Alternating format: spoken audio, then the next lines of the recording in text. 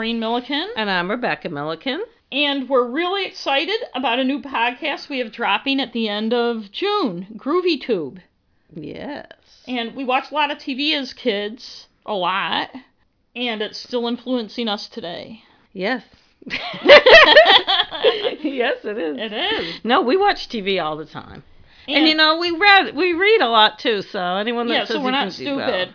Well, you know. But this is kind of looking at our childhood TV shows through the lens of being not only an adult, but just through the time passing. How do they stand up as far as what's acceptable in society today, what was acceptable back then, stuff like that. It's interesting. And other things, too, that just have funny things. Funny things. And we know these shows had an influence on people because people, our generation and people younger, references to them and are we have a lot of affection for the... Yes, we do. We will be, criticizing stuff, too, but it's like the way you criticize people that you care about. So for the first season, The Crimes of the Brady Bunch, we're going to be talking about the Brady Bunch. Yes. We're going to have 22 episodes. And each one we're going to talk about half a dozen shows. We're going to go through chronologically in case you want to follow along. Yes, on Hulu or...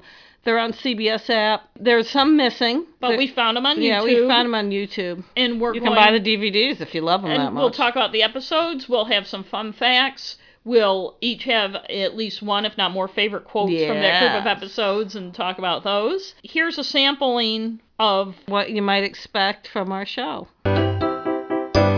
So the premise is the girls want to play in the boys' crappy old clubhouse. Which the first and only time we've ever seen that as I said, thing. And at the end they build a clubhouse for the girls, and that's the first and only time you see that one. Because that's another thing that goes through the entire series is something happens or there's some symptom or some problem that only happens in that episode. Like Jan sneezing. If she was allergic to fucking Tiger, she would have been sneezing from the wedding on. No shit. She wouldn't have been sneezing. And like Fluffy. Never ever to be seen again. Right.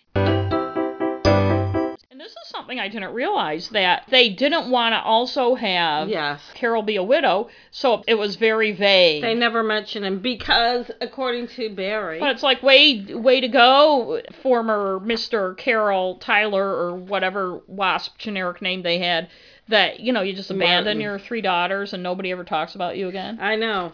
Maybe she killed him. Yeah. According to Barry Williams, Sherwood Schwartz, who was the creator and producer. The network locked horns over the fate of Carol's first husband. This is quoting from Barry's book.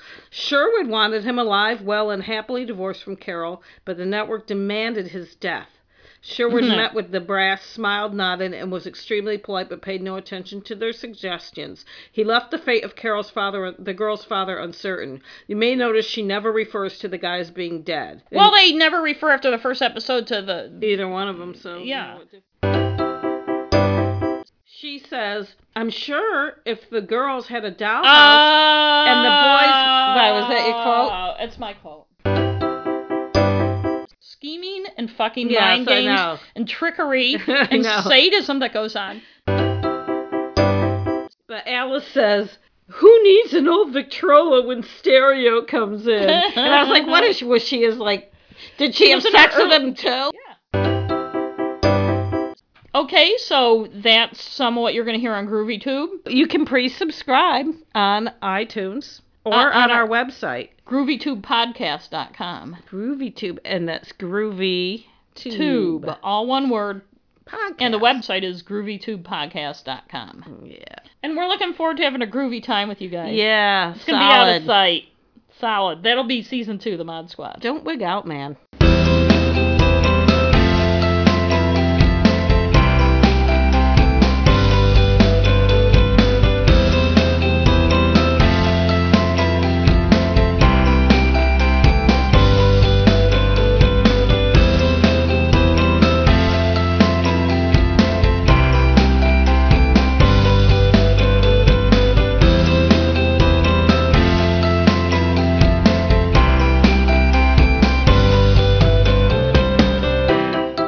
And a special thanks to Ben Sound for our groovy music.